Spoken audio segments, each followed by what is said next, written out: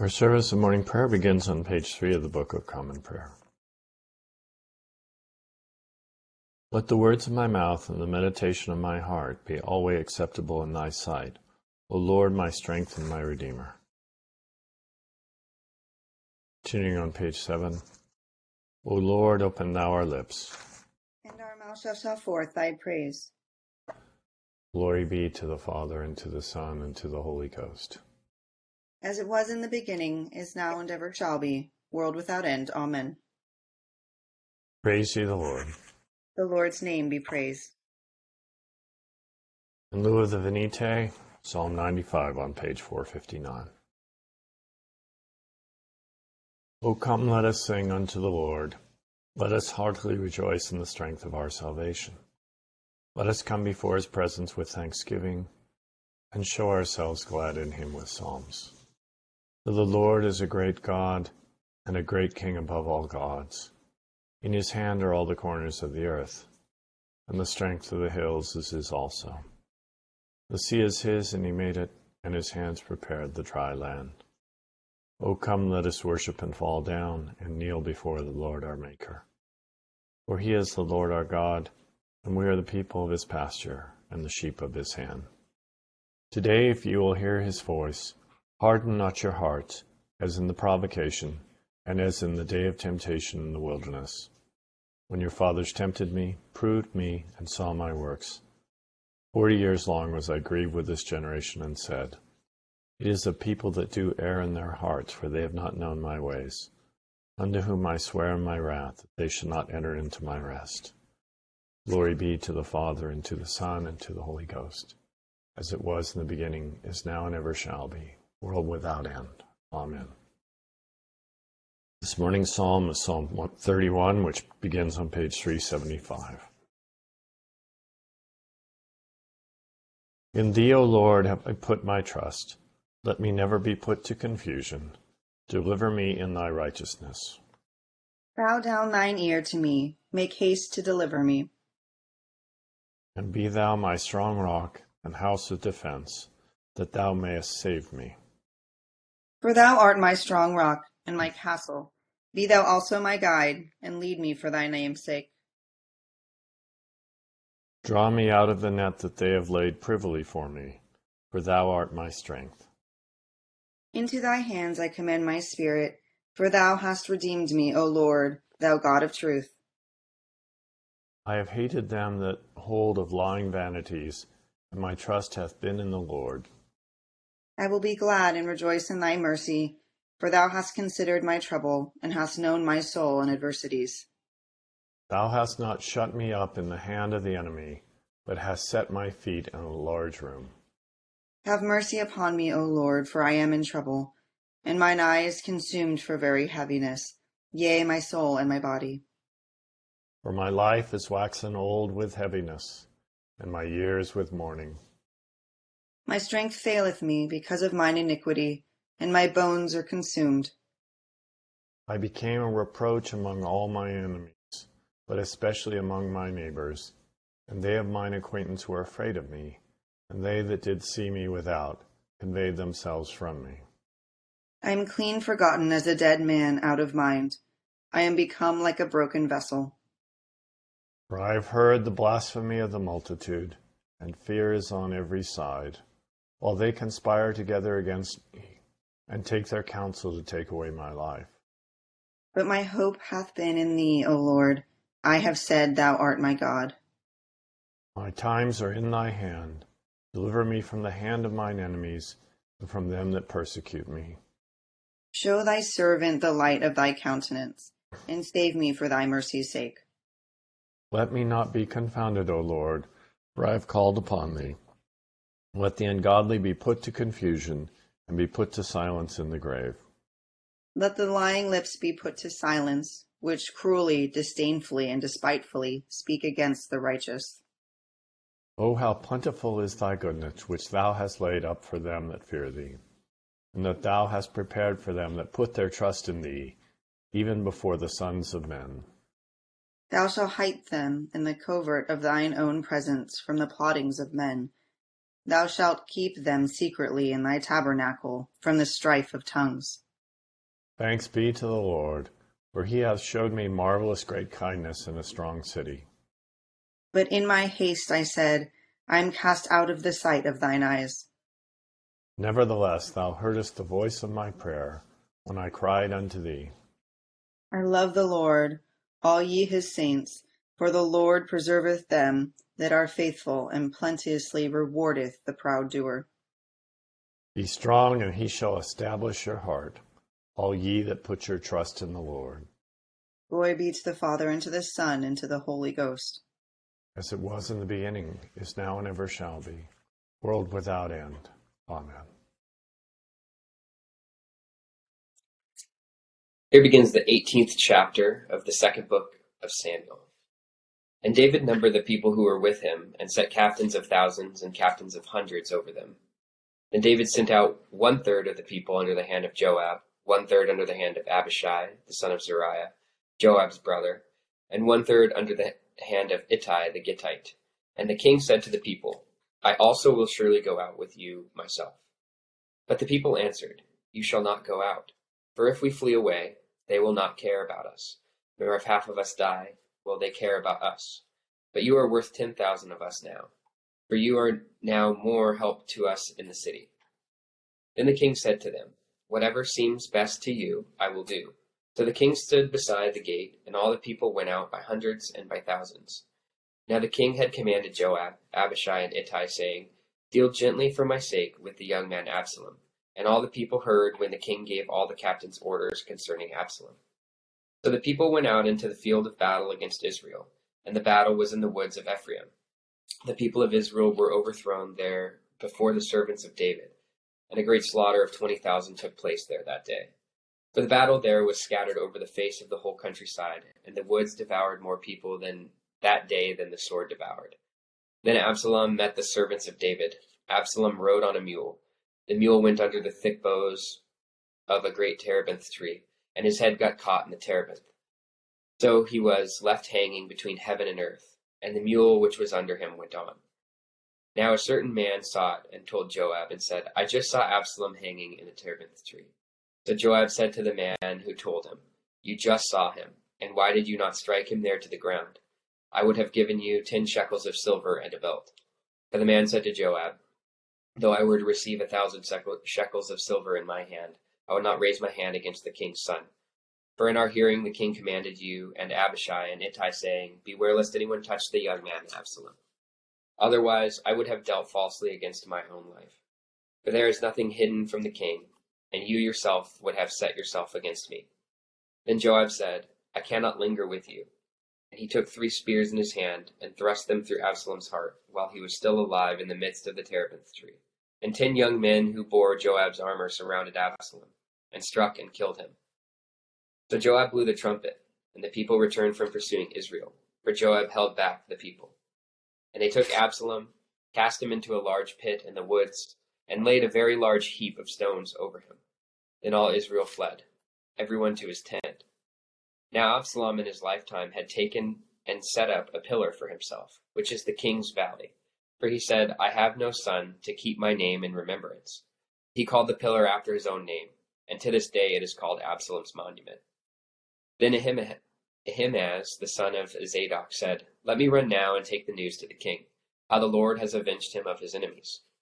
And Joab said to him, You shall not take the news this day, for you shall take the news another day. But today you shall take no news, because the king's son is dead. Then Joab said to the Cushite, Go tell the king what you have seen. So the Cushite bowed himself to Joab and ran. And Ahimaaz, the son of Zadok, said again to Joab, But whatever happens, please let me also run after the Cushite. So Joab said, Why will you run, my son, since you have no news ready? But whatever happens, he said, Let me run. So he said to him, Run. Then Ahimaaz ran by way of the plain, and outran the Cushite. Now David was sitting between the 2 gates, and the watchman went up to the roof over the gate to the wall, lifted his eyes and looked, and there was a man running alone. Then the watchman cried out and told the king. And the king said, If he is alone, there is news in his mouth. And he came rapidly and drew near. Then the watchman saw another man running, and the watchman called to the gatekeeper and said, There is another man running alone. And the king said, He also brings news. So the watchman said, I think the running of the first is like the running of Ahimaaz, the son of Zadok. And the king said, He is a good man and comes with good news. So Ahimaaz called out and said to the king, All is well. Then he bowed down with his face to the earth before the king and said, Blessed be the Lord your God, who has delivered up the men who raised their hand against my lord the king. The king said, Is the young man Absalom safe? Ahimaaz answered, When Joab sent the king's servant and me your servant, I saw a great tumult, but I did not know what it was about. And the king said, Turn aside and stand here. So he turned aside and stood still. Just then the Cushite came, and the Cushite said, There is good news, my lord the king, for the Lord has avenged you this day of all those who rose against you.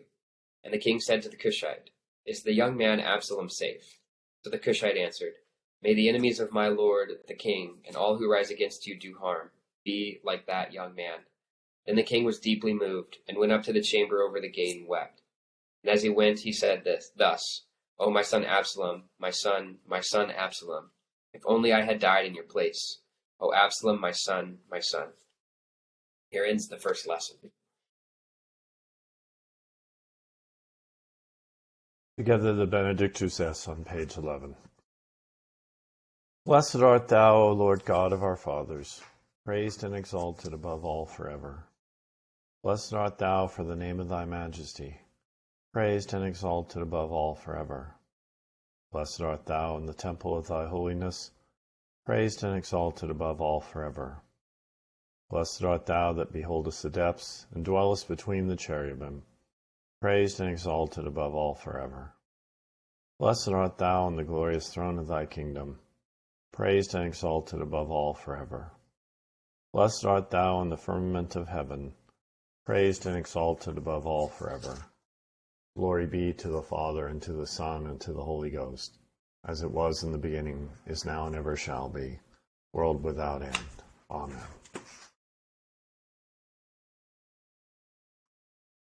Here begins the 11th verse of the 5th chapter of the second epistle of Paul to the Corinthians. Knowing therefore the terror of the Lord, we persuade men, but we are well known to God, and I also trust are well known in your consciences. For we do not commend ourselves again to you, but give you opportunity to boast on our behalf, that you may have an answer for those who boast in appearance and not in heart. For if we are beside ourselves, it is for God, or if we are of sound mind, it is for you. For the love of Christ compels us, because we judge thus, that if one died for all, then all died. And he died for all, that those who live should live no longer for themselves, but for him who died for them and rose again. Therefore, from now on, we regard no one according to the flesh, even though we have known Christ according to the flesh. Yet now we know him thus no longer. Therefore, if anyone is in Christ, he is a new creation. Old things have passed away. Behold, all things have become new. Now all things are of God, who has reconciled us to himself through Jesus Christ, and has given us the ministry of reconciliation. That is, that God was in Christ, reconciling the world to himself, not imputing their trespasses to them, and has committed to us the word of reconciliation. Now then, we are ambassadors for Christ, as though God were pleading through us. We implore you on Christ's behalf, be reconciled to God. For he made him who knew no sin to be sin for us, that we might become the righteousness of God in him. Here ends the second lesson. Together the Benedictus on page 14.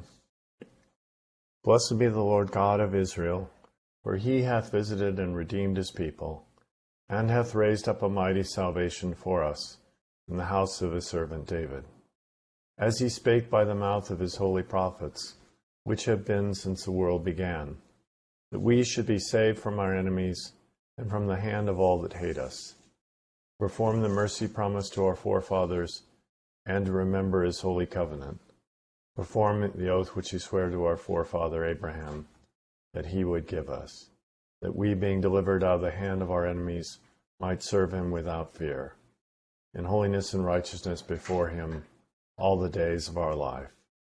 And thou, child, shalt be called the prophet of the highest, for thou shalt go before the face of the Lord to prepare his ways, give knowledge of salvation unto his people, for the remission of their sins, through the tender mercy of our God, whereby the day spring from on high hath visited us, to give light to them that sit in darkness and in the shadow of death, and to guide our feet into the way of peace. Glory be to the Father, and to the Son, and to the Holy Ghost, as it was in the beginning, is now, and ever shall be, world without end. Amen. I believe in God, the Father Almighty, maker of heaven and earth, and in Jesus Christ, his only Son, our Lord, who was conceived by the Holy Ghost, born of the Virgin Mary, suffered under Pontius Pilate, was crucified, dead, and buried. He descended into hell. The third day he rose again from the dead. He ascended into heaven, and sitteth on the right hand of God the Father Almighty. From thence he shall come to judge the quick and the dead.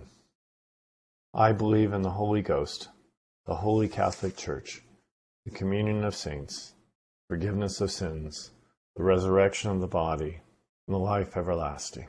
Amen. The Lord be with you. And with thy spirit. Let us pray. Our Father, who art in heaven, hallowed be thy name. Thy kingdom come, thy will be done, on earth as it is in heaven. Give us this day our daily bread, and forgive us our trespasses, as we forgive those who trespass against us. And lead us not into temptation, but deliver us from evil. For thine is the kingdom, and the power, and the glory, forever and ever. Amen. O Lord, show thy mercy upon us. And grant us thy salvation. O God, make clean our hearts within us. And take not thy Holy Spirit from us. Almighty and merciful God, of whose only gift it cometh that thy faithful do unto thee true and laudable service, grant, we beseech thee, that we may so faithfully serve thee in this life, that we fail not finally to obtain thy heavenly promises, through the merits of Jesus Christ, our Lord. Amen. O God, who art the author of peace and lover of concord, in knowledge of whom standeth our eternal life, whose service is perfect freedom, defend us, thy humble servants, in all assaults of our enemies, that we, surely trusting in thy defense, may not fear the power of any adversaries, the might of Jesus Christ our Lord. Amen. O Lord, our heavenly Father, almighty and everlasting God, who hast safely brought us to the beginning of this day, defend us in the same with thy mighty power, and grant that this day we fall into no sin, neither run into any kind of danger, but that all our doings, being ordered by thy governance, may be righteous in thy sight, through Jesus Christ our Lord. Amen. Good morning. There's a lot going on in our three readings today. In the interest of time, I'll skip the passage from Paul's second epistle to the Corinthians and focus on the story of King David, as brought out in the Old Testament and the Psalm. In our Old Testament lesson, we are continuing the theme of this part of 2 Samuel, David's sins and their consequences. David sinned greatly, but he has not been put to death, and he gets to keep as wife the woman who gave birth to his son Solomon, his greatest son, who will become the legendary king both in his time and throughout all time. On the other hand, David is paying for those great sins related to Bathsheba through a series of calamities that befall him and his household. Bishop Scarlett has discussed this theme several times this year, and I also mentioned it last week. So we have a lot of conflict, drama, and peril in the last 25 years or so of David's life. One of the biggest and potentially most violent conflicts is between David and his powerful general Joab. Every year at this point in 2 Samuel, I'm really uncomfortable with Joab's bold defiance of his nominal boss, King David, both in killing the king's son and also how he handles David's criticisms later. But looking at this again this year, two new things stood out. First, I, and perhaps maybe others, would have underestimated the peril David is in here. We know his life was on the line against Goliath, no matter what Malcolm Gladwell might claim. And despite being chosen by God and anointed king by the prophet Samuel, clearly in the last 11 chapters of 1 Samuel, David is trying to avoid being killed by Saul without killing the man Samuel previously anointed as king. So in 2 Samuel, this seemed different to me. Saul is gone, David has consolidated his rule over both kingdoms, has lots of wives, and all the other trappings of power. Absalom is just his son, a usurper, a shadow of David's holiness and military prowess. The civil war, as some commentators call it, is brief. It begins in chapter 15 and ends today in chapter 18. However, a rebellious son or other relative is how civil wars started in this period of Near Eastern history. The son of a rightful king, and apparently at this point his eldest son, Absalom would be widely accepted if David were to die, whether by natural or man-made causes. He's also consciously sought to create personal loyalty for the past decades. He's the handsomest man in the kingdom, and he's already shown himself ruthless. So next to his fight with Saul, this is the most dangerous period in David's life. The other issue is that David genuinely faces difficult moral choices in his life. Absalom is his eldest surviving son. Saul was his father-in-law and mentor, chosen by God as the first king over all Israel. On the one hand, David doesn't want to lose the kingdom God has given him. Joab is his nephew and has proven himself by leading men to victory in a way that David can no longer do. David is approaching 70, only a few years from death. Commentators are sympathetic to Joab's bluntness in the next chapter, since David lamenting his army's victory over the usurper could make them unwilling to fight for him in the future. And he can't hold his power and pass it on to his heir without his army's help. Finally, in the death of Absalom, as with the death of Saul, Amnon, and others, David appears to want to have his cake and eat it too. He wants the problem solved, but he doesn't want direct responsibility. I now think this points to the anguish David is facing here and throughout much of his life. David walks and talks with God, and with a few notable exceptions, is a very moral and just man, though it seems clear he knows he has no good choices here. He also seems to be honest, self-aware, and repentant, so he's painfully aware that this is a mess of his own doing, as we'll see in the psalm. Our psalm this morning is Psalm 31.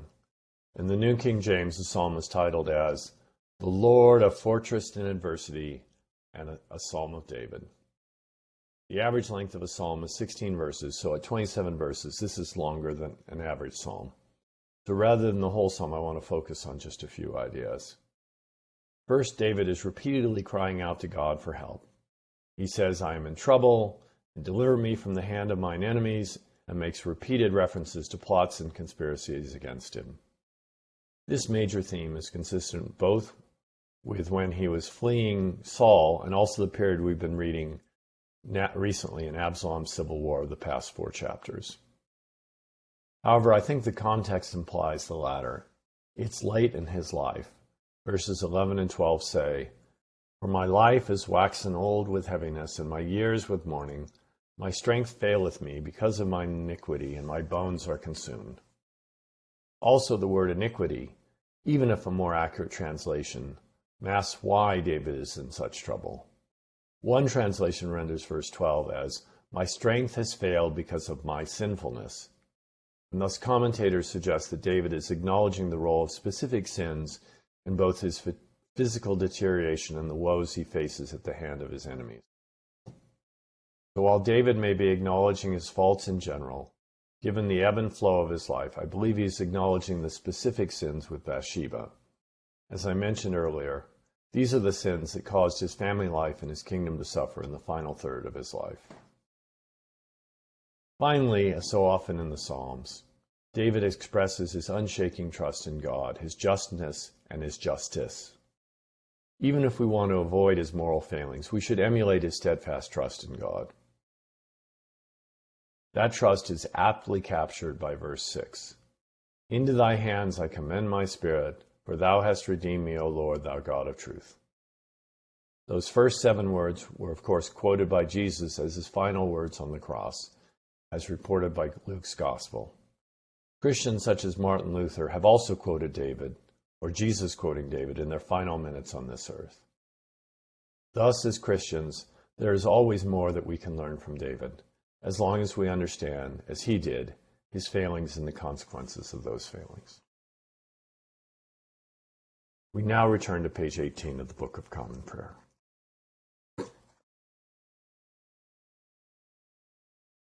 O God, the creator and preserver of all mankind, we humbly beseech thee for all sorts and conditions of men, that thou wouldst be pleased to make thy ways known unto them, thy saving health unto all nations. More especially we pray for thy holy Church universal, that it may be so guided and governed by thy good Spirit, that all who profess and call themselves Christians may be led into the way of truth, and hold the faith in unity of spirit, in the bond of peace and in righteousness of life.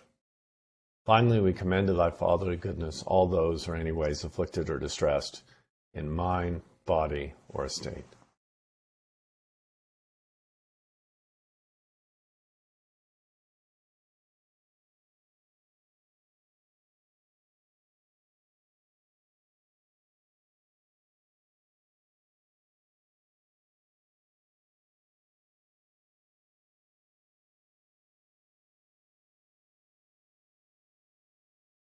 That it may please thee to comfort and relieve them according to their several necessities, giving them patience under their sufferings, and a happy issue out of all their afflictions.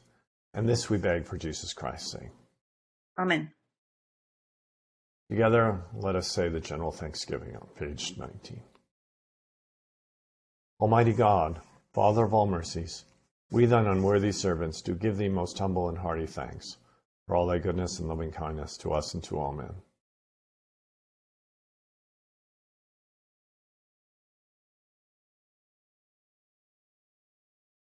We bless thee for our creation, preservation, and all the blessings of this life, but above all for thine inestimable love and the redemption of the world by our Lord Jesus Christ, for the means of grace and for the hope of glory.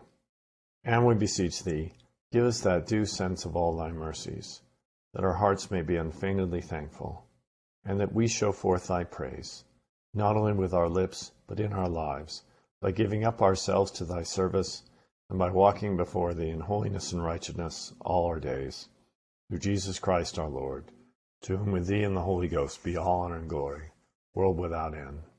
Amen. O God, the protector of all that trust in thee, without whom nothing is strong, nothing is holy, increase and multiply upon us thy mercy, that thou, being our ruler and guide, we may so pass through the things temporal that we finally lose not the things eternal. Grant this, O Heavenly Father, for the sake of Jesus Christ our Lord. Amen. The grace of our Lord Jesus Christ and the love of God and the fellowship of the Holy Ghost be with us all evermore. Amen. Greetings to all from Boulder. Thank you to Britt and Carl for making this morning's worship possible. Hope you all have a great weekend. Thank you, Joel. Thank you, Joel. Bye-bye, everybody. Bye, kiddos.